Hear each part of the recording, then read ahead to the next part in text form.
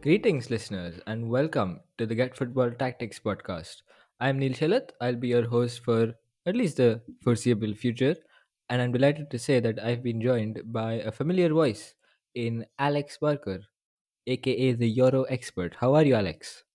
I'm doing very good, Neil. It's glad to be back on a podcast with you. Looking forward to our chat today. Absolutely, and I'm also delighted to say that we've also been joined by Varun Vasudevan, who'll probably be better known by the Devil's DNA handle on Twitter. How are you, Varun?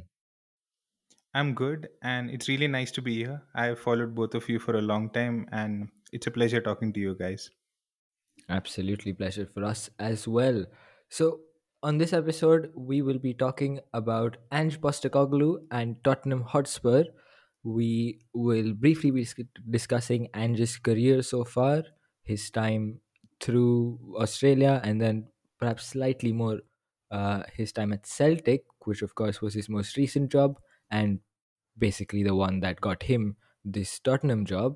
And then, more importantly, we'll be focusing on how we expect to see him set things up at Tottenham. We do have some obviously ideas which we can bring forth from his Celtic time, as well as some observations from his recent friendlies, and also additional transfers and rumors and obviously confirmed deals and stuff worth discussing. So that's basically the agenda for this episode. We'll start with his very briefly his career path to Celtic. So Andrew was of course born in Greece, but moved to Australia with his father quite early in his childhood with his family rather, and he played at a relatively low level in the lower leagues there as a player, and then he got into coaching. His first job was again in the lower leagues with South Melbourne in 1996, and after that, in 2000, he joined the Australian national team youth setup. Spent about 7 years there. Had a brief spell, a very brief spell in Greece, and again back in the lower leagues. But his first major job in club football was in 2009 when he took over Brisbane Roar. Now, this was his sort of arrival on the scene in Australia, and this is where he announced himself as the head coach, the manager we know today. So he came in at Brisbane Roar at a very interesting time when they in fairly controversial circumstances. He was quite well liked within the squad, but there were some off-pitch, off-field issues with him that led to him being sacked by the club. So there was not a lot of happiness both within the squad and outside as well from the fans. So he came into sort of a fairly high-pressure environment, uh, and he didn't get off to a good start at all. The Roar had their worst ever season in I mean, he took over mid-season, so at the end of it, it was their worst ever season. But I think even when he'd taken over, he had said that he wanted at least a year before he was judged, before he could properly implement the brand of football that he wanted to. And the next year, he absolutely did that. He got Brisbane Roar playing in a style that was likened to Barcelona by Australian fans in media, and I think Celtic fans will understand where they're coming from. And he led them to the premiership of the A League, which meant a first place finish in the league season, as well as the whole championship, the main title at the end of the playoffs. And in the midst of that, they had a 36 match unbeaten run, which to this day is a club record. And I mean, it was a hugely successful successful season rather for him in Australia, and that is really when people started to take note of him. He led them to back championships thereafter, and I think after about 2.5 years, he left to move on to Melbourne Victory, which is sort of a bigger slash more successful club in Australia. Had about only a year there, honestly, and after that, he was appointed by the Australian national team. He spent 4 odd years with them, took them to a couple World Cups, Asian Cup as well. He won them the title in 2015. And so after 4 successful years there, on the whole, he moved to Japan, to Yokohama F. Marinos, who again, at the time of his appointment, I mean, it was not quite Brisbane Roar level stuff, but they weren't having the best of times. And when he came in, things did not get off to a good start. In fact, they were, even maybe in a bit of a relegation battle. Mind you, this is a club that wants to challenge for titles. Ultimately, finished mid-table in his first season, even though they scored a lot, but they also conceded a lot. But then after that, he absolutely kicked on once again, and he dominated the league once again, to take Yokohama Marinos to their first title in about a decade and a half. So on the back of that, he was soon snapped up by Celtic in 2021, and of course, I think everyone knows the rest of the story. But let's focus a bit more on his Celtic side in terms of how they played tactically. I think Alex was following them along quite closely. So I think briefly, Alex, how would you say they played and how did they dominate the Scottish Premiership? Yes, Ange Postecoglou Celtic were extremely attacking, and they scored over 200 league goals across two of his full seasons there. And what I found interesting was that Bayern Munich last season, they were the top scorers in Europe, but majority of the players were scoring around 10 league goals. There wasn't like one dominant top scorer. At Celtic, there was Kyogo Furuhashi with 27 league goals. And what that shows is that Ange Postecoglou's team really good at getting his forwards into high quality chances and creating those high quality chances. It's based off a lot of rotations. So when you watch Arsenal recently, you might see Ben White come centrally into midfield, another player, midfielder going pulling wide to create a passing lane to go forward. It's very clever things to bypass the opposition, and this is what Celtic specialised in under Ange Postecoglou. And so Tottenham fans, they've already seen a little bit of it. What they can expect is quite a complex style of play. A lot of players, struggling to get to grips with it, but the end result is dominating possession-based football that can be really effective, especially against lower quality sides. Yeah, and I think it's also worth talking about how they built their squad because, of course, there was a lot of intrigue with his transfers when he came in. He brought in a fair few players from Japan, from the J League, of course, players he's familiar with having worked there for a few seasons. But I think Varun can expand a bit on how he built his side to sort of have cover and have options in all the roles within their 4-3-3 formation on paper, which became a sort of 2-3-5 or 2-3-2-3 in possession. Yeah. So, I mean, if you look at his tactical template, the 4-3-3, that's been his staple for a while. And when he came in at Celtic, he didn't really have all the players for it. And I think this is important because, from a Tottenham point of view, also, we'll get there, that problem persists. So, it took a while and it took almost 24, 25 signings across multiple windows for him to end with the side that we now know famously as the Ange Celtic side. So in his last year, if you just map out the 4-3-3 on paper, you have exactly two players for each role. And almost no one in the 11 who were present when Ange took over were there by the end of his time at Celtic. It was almost a completely new 11, and he got in players that he wanted. And this is one thing I think is important from a Tottenham point of view. They need to get Ange his type of players. So, for example, his two eights, they are not normal central midfielders. They are very, very aggressive players. They are almost like two number 10s in possession. As you said, they become a 2-3-5. And as Alex said, they rotate a lot. So there are lots of times they'll be popping up on a wing and let a winger come in. Or they'll be going to the striker position when the striker runs in the channel. So his two eights are almost like half wingers or half attacking midfielders. Similarly, in most other positions, he has very, very specialized roles. The wingers need to be very good wide, very good 1v1. still be creative, and also have the off the ball movement to come in and score. So he does need his players, and he has very specific requirements. And one of the big reasons he was successful at Celtic is because Celtic built that team for him. And if he is to be a success at Tottenham, they'll also have to build that team for him. Absolutely. And I think you made some great points about specific roles there.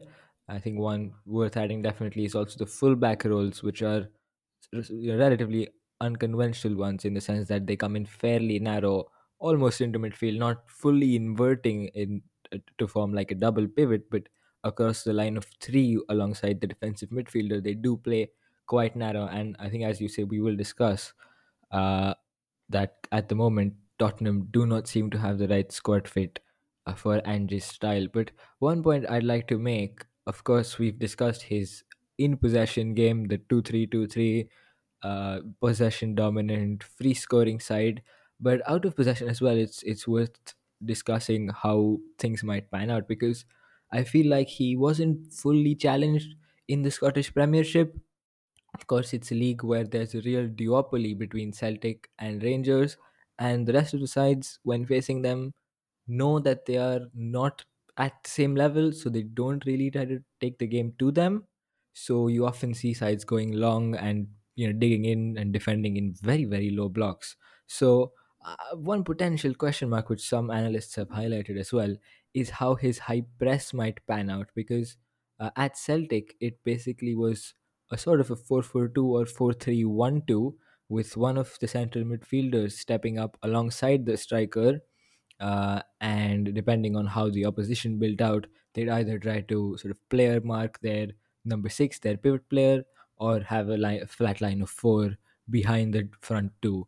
But there were at times some weaknesses. Rangers, in particular, were able to bypass them in a couple of their old firm games. So I think that is something worth keeping an eye on in the Premier League, where there will obviously be loads more teams who will play out from the back short against any press of any description, whether it's sort of the big sides like Manchester City, Arsenal, Liverpool, or even some other teams like Brighton, for example, who could pose a problem uh, to sides that look to press. So that is something to look forward to. But let's move on now to his how his Tottenham might shape up, and let's first start with the stylistic fit to the current squad because, as we mentioned, currently their squad profiles are not really what Ange would like, and I think the main reason for that is because the last manager, Antonio Conte, played an almost exact opposite style to Ange in the sense that all of his roles were totally the opposite. So how do you see that fit going, Varun? Because obviously they're going from a 3-4-3 to a 4-3-3 with totally different profiles. Yeah. I think one thing is obviously roles and profiles, and the other thing is also tactics. The way Conte played was very different. Conte had a very different idea of how to counter attack, how to build up in the wide areas, for example. And as a result of it, the profiles he wanted were very different. For example, he wants bombing wing backs, and that's the reason now if you look at the Spurs squad, you probably have 4 5 wide players who are really good wing backs. But Ange plays with inverted fullbacks and proper 1v1 wingers. So where do these wing backs go? Do some of them become fullbacks? Do some of them become wingers? There's a whole question mark on all of them there. There's no ready-made fullback. Similarly, if you look at the midfield profiles, Conte played a lot of the 3-4-3, or 3-4-1-2 at times, or even at times when it was a 3-5-2. But his midfielders are very well rounded and who could do a bit of everything. He liked those well rounded box to box kind of midfielders, ball winning kind of midfielders. With Ange, it's very clear. The number six is your, linchpin, your fulcrum, the deep lying playmaker, and your number eights are almost like attacking midfielders. So again, how do you split the Tottenham midfielders into clear sixes and eights, and then in attack as well?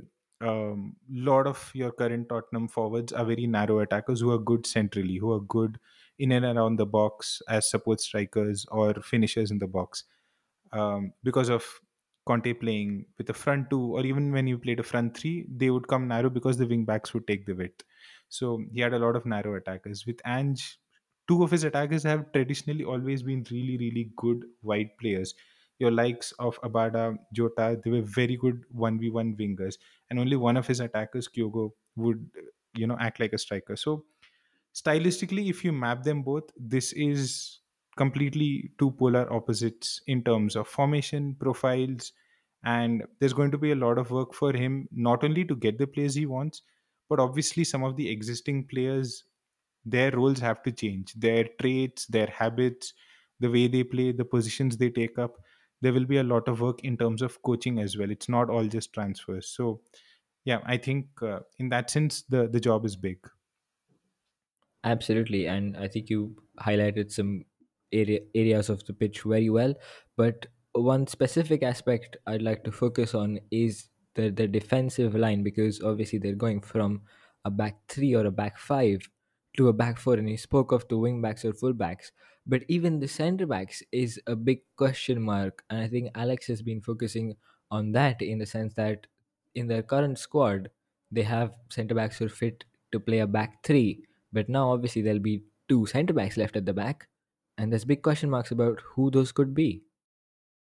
Yes, there are, and Ange Postecoglou has made no secret of the fact that Tottenham really need another centre back in. He's mentioned it in press conferences, I think, directly. We need another centre back.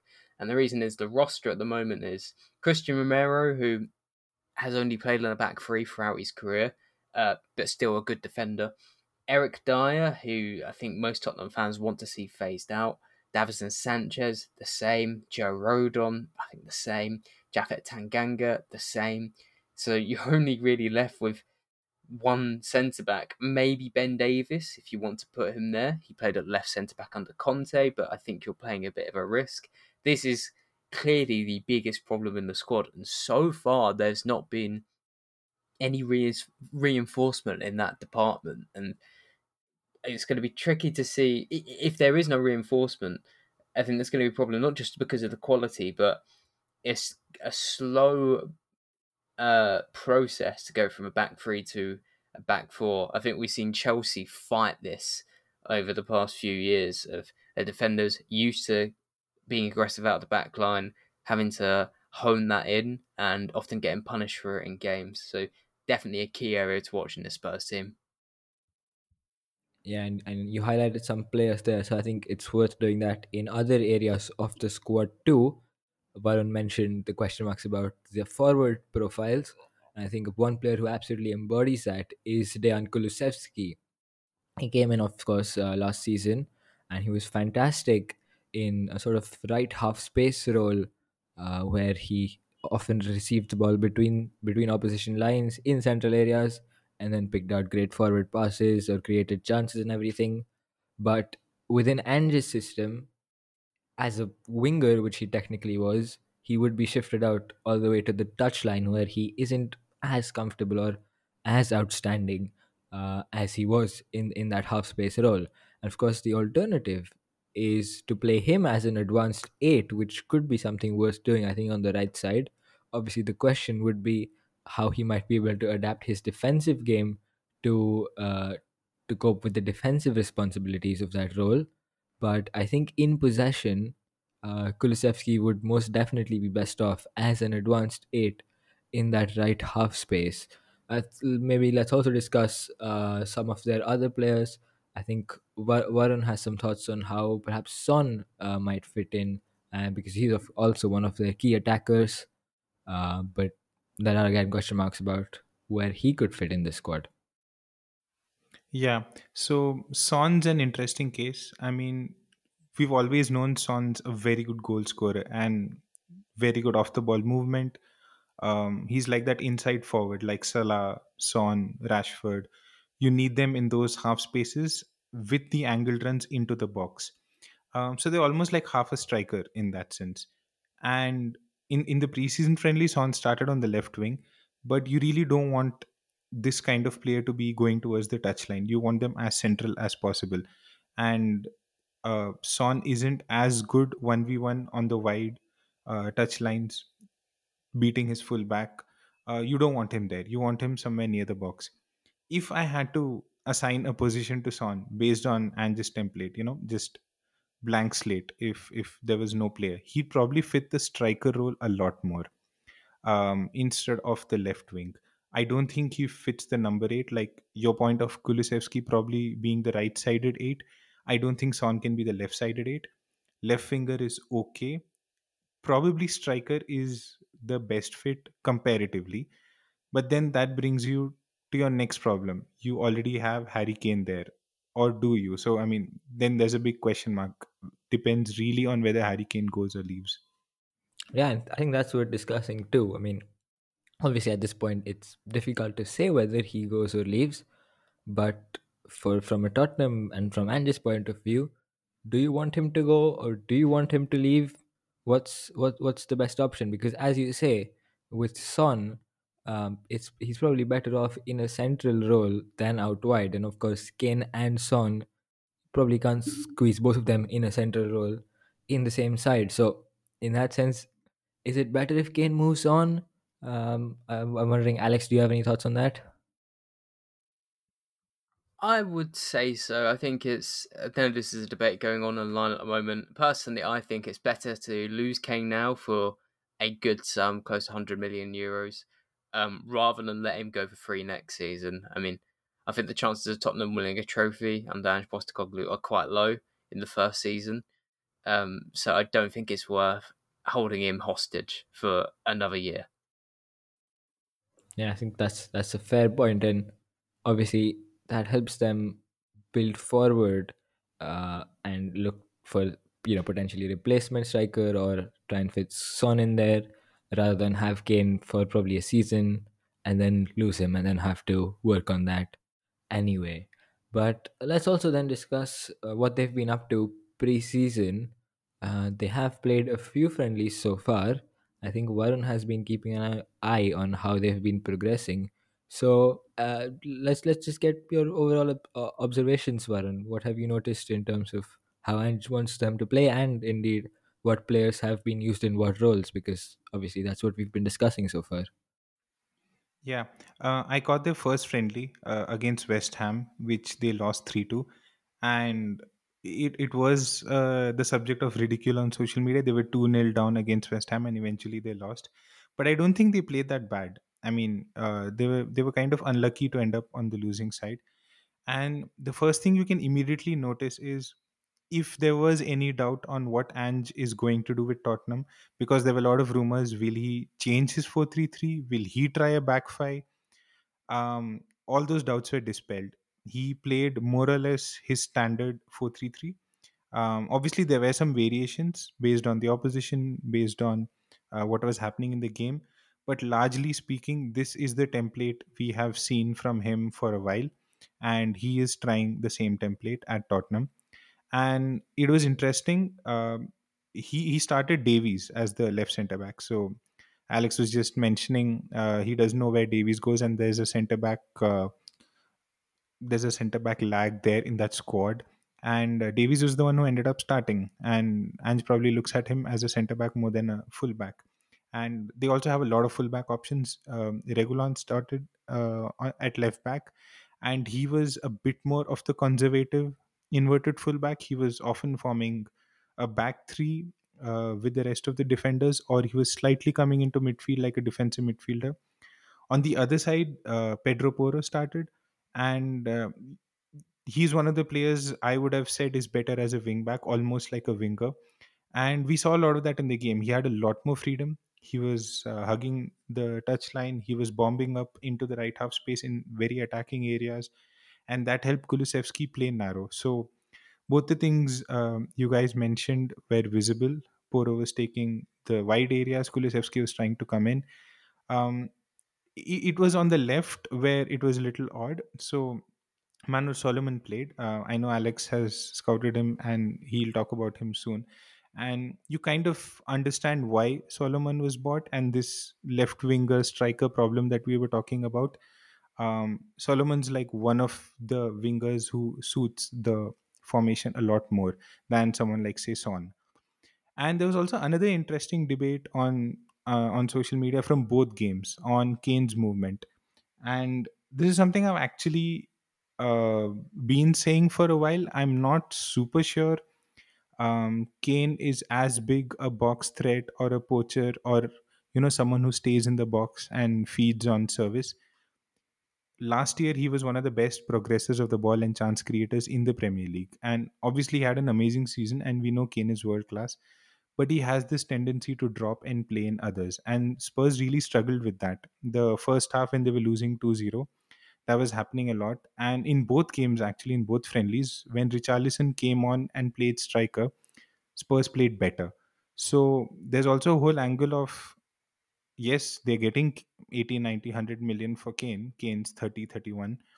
But does Kane even fit the striker role? I mean, as funny as it sounds, he probably enjoys dropping and creating a bit more. So even for tactical reasons, if they did let go of Kane and if they could invest that in another winger or another eight and convert Son and Richarlison as the strikers, it probably might not be a bad thing. So, yeah, I mean, everything we discussed was visible from the friendlies, the tactical issues, the players who will have problems fitting, and the players who probably will fit and carry on for the foreseeable future. Yeah, and I think on the whole, it's interesting to see the tweaks you mentioned from his usual 4-3-3 setup with, as you said, on the right flank, maybe Poro overlapping more. I think that's one of the good positive qualities of Ange that will really help Tottenham in this sort of transition phase where he doesn't have the squad he wants to ideally have to play his style. He's not a manager who's super rigid in imposing his style of play no matter what is around him. He will make those tweaks to suit what he's got available, and we saw that at Celtic. When he came in, he didn't immediately start with the 4-3-3 that we saw at the end, and so that's something that I think will be beneficial to Tottenham at the start too. Obviously, I don't think anyone expects them to compete with the best of the teams in England, but at least to be at an acceptable level. But on the whole, this is very much a rebuild job for him. As we mentioned, the squad is like relative to what he expects a complete mess, and he recognizes that. I think there's been he's talked about this in press conferences where he said that he absolutely recognizes that what he's got in front of him is a rebuild job, and that he will enjoy it and he will savor it, and of course that it will take time. So we can't really judge how Ange has done at the end of his first season. For example, we might have to give him you know a couple of seasons to get an idea of how exactly he has fared, because it will take time, it will take transfer windows and loads of moves before he gets that squad. So let's talk about some transfers now. Of course, we are in a window right now, and Spurs have been doing some business. They've also been linked to further moves. Let's start perhaps with some confirmed moves. One of the earlier ones was Manor Solomon, who Varun quickly mentioned there in his friendly observations.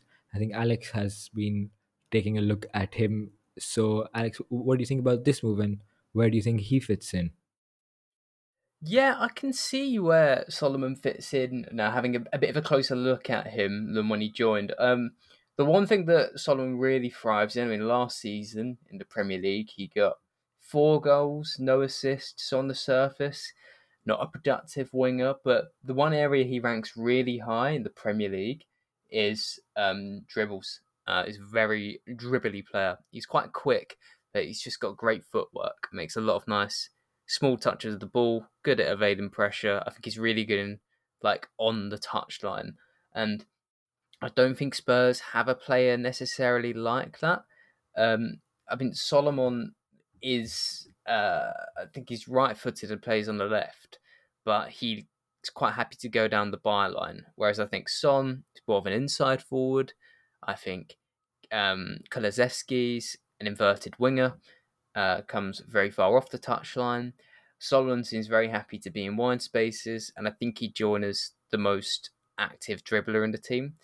So I think it feels a nice profile there, and gives Tottenham a bit more versatility in their wide areas. Yeah, and let's also talk about some perhaps more central areas. One of their big signings in midfield was James Madison. I think that costliest signing in terms of transfer fee in this window. So, Varun, any thoughts on that move? Do you think he's a good choice for, obviously, I suppose, the advanced eight position that we've been talking about? Yeah, I think it's a good buy. I mean, when Leicester went down, there were a lot of rumors of Madison moving and a lot of the top teams wanting him. And I didn't really see a great fit for him in many of the other top clubs. I had no idea where he would fit for United, for example. Newcastle and Spurs were probably the most interesting rumors. And I think at the end, him moving to Spurs and playing under Ange is probably the best move for him. That number eight role that we were talking about, which are almost like, half number 10s, half wingers, Madison fits that role, quite well. um, I wasn't a big fan of his usage on the left wing at Leicester, and there were sometimes he did play as a number 10 as well. But I think this left-sided, left half space role coming in from midfield, it really suits him.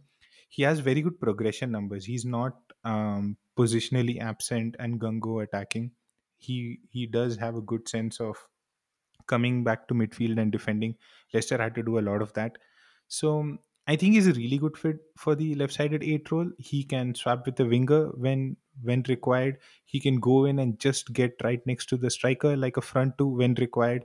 He can drop deep to those left center midfield areas and support the defensive midfielder, pick the ball from there and then carry when required. So it's like a very very multi-dimensional role, and I think James Madison has all the dimensions. So I think their left-sided eight role is locked with him for the foreseeable future. That's also where he played in the friendly, and he did look sharp. He did look nice. So I think he's going to be playing there for a long time. Yeah, good move then. But let's now go on to talk about an area of the squad which might be a little bit more concerning for Tottenham fans, which is, of course, their defense. I think Alex spoke a fair bit about it, but they have been linked with a couple of centre backs. They desperately need them. So, what do you think about those rumors, Alex? Yeah, let's talk about Edmond Tapsoba first. I think he's the best option Spurs could get. The 24-year-old player from Bayer Leverkusen, coming from Burkina Faso. Last season, he played down the centre of a back three, but because of the way Leverkusen play, that sees Jeremy Frimpong push down the right hand side really far from right wing back to right winger.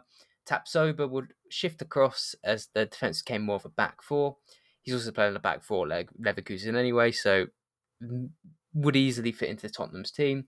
He specialises more in passing, I'd say. He's more of a stand up sort of defender, doesn't push too wide, doesn't carry the ball so much, but just good vision and good passing, I think, particularly on the ground as well. And I also think a strong defender. He wins over 60% of his 1v1 situations, according to SofaScore, and just under 60% for aerial duels. So that's all fine. The other defender that has types over is right footed. For the left side, Tottenham have reported to be looking at 22-year-old Mickey van der Ven, but struggling to get a deal done. As I said, he's left footed. Played on a back two last season at Wolfsburg. Year before at Voldenheim, I think it was there. He plays as a left centre back, and he's, he'd be a nice foil to Edmund Tapsoba. Mickey van der Ven isn't as strong a passer, but he's an amazing ball carrier, absolutely no fear, and he's a really tall man. He's 6'4". And he's so quick as well. So once he gets going with the ball, he's really hard to stop, I think. And the biggest compliment I can pay him, I was talking about him recently with a couple of Tottenham fans, is that I watched Leverkusen fairly closely last season under Niko Kovac, and a lot of the time, you don't realise Mickey van der Ven's there in a good way. Like, he's not making a mistake. He's like, defensively, he passes by and he gets stuff. He's quite convincing, I think is the right way to put it, especially for his age as well. I mean, to counter that, stats say he has committed two penalties, and two errors led to a shot, none to a goal. But I really like Van der Ven. But if I was going between the two of them, if you were to ask me that question, Neil, I would be still saying Tapsoba. And I think that's a good answer as well for a Tottenham fan point of view, because certainly right now reports saying that a deal for Van de Ven is looking unlikely. Negotiations, sorry, with Wolfsburg are not exactly progressing. So unless they go in again with a new offer, of course, anything can happen in the transfer window. But at the moment, it's not looking too likely. But let's talk about finally their last signing, which is goalkeeper Guglielmo Vicario. That's an interesting one. Paid 20 million euros for him from Empoli. What are your thoughts on that, Varun? Personally, I do think Spurs could have done better. They were chasing David Raya for a while, and I think Raya is quite good. Um, Raya would have solved a lot of their issues. And what are their issues? I mean, with Hugo Lloris, one big thing was the playing out from the back. I mean, we've spoken about the kind of football Ange has, and building out from the back is one very, very big need for him. And Loris was just not good at it for a while now. I mean, even under Conte, I felt they could have upgraded on Loris a while ago. It was a bit of a mini De Gea session kind of thing. Um, so yeah, I mean, I think that's been a problem for them. They needed a good goalkeeper. I think they could have done better than Vicario. I'm not saying Vicario is bad. Vicario has some really good underlying numbers. He is definitely a good distributor. His passing and his ability in build up is great. He probably isn't a super high potential player though. I think someone like Raya or Diogo Costa or even maybe Dean Henderson or Mamash Divili from Valencia. You know, these kind of players would have suited Tottenham more. I think Vicario will do okay, but I won't be super surprised if a good deal comes along and if they have to upgrade, they might in the future. But I think for now, they've at least solved the Loris issue at a minimum cost for a while. Right, I think that's a sensible move then. Of course, as we've discussed, there's other areas of the squad that do need improvement. I think most notably is the fullback department, but we aren't really seeing any rumors there.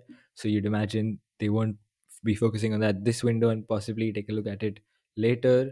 So I think that really sums it up in terms of your expectations for Tottenham and Ange this season. They don't have a complete squad, not remotely. So you can't really expect them to perform at the highest level or anywhere near the highest potential that Ange can take them to. So I think to conclude, let's just get our season predictions in for Tottenham. Of course, they don't have Europe to worry about. First time in I think a decade and a half that they won't be in any European competition at all. So just domestic stuff.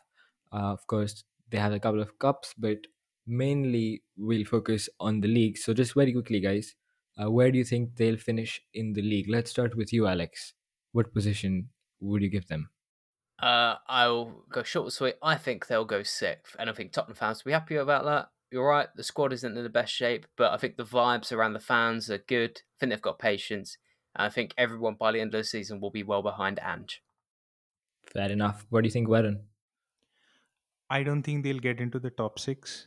Um, Seventh or eighth is my prediction. I just think they finished eighth last year, and I think they're gonna finish somewhere similar or maybe slight improvement. I think gameplay improvements, signing, settling in, and imprinting his style, those should be the things fans should look forward to, not the points tally. Yeah, I absolutely agree as well. I'd go seventh and completely agree with the points you made that this season certainly the focus should be beyond results and more on performances and how players fit in, and it is going to take a while. First season, as we've seen with his previous teams, uh, you can't expect an hand side, especially with such a squad, to turn things around so quickly. You can't expect anyone to turn things around so quickly. So I think that's about all we've got for this episode. We've covered most of Ange's recent career and mainly how his Tottenham might shape up. So it's definitely going to be very interesting to see how they get along as the season starts in just a couple of weeks. So we're already almost there.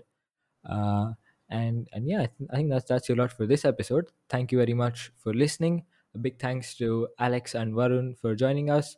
I'll quickly just mention all of our Twitter handles in case you want to find us.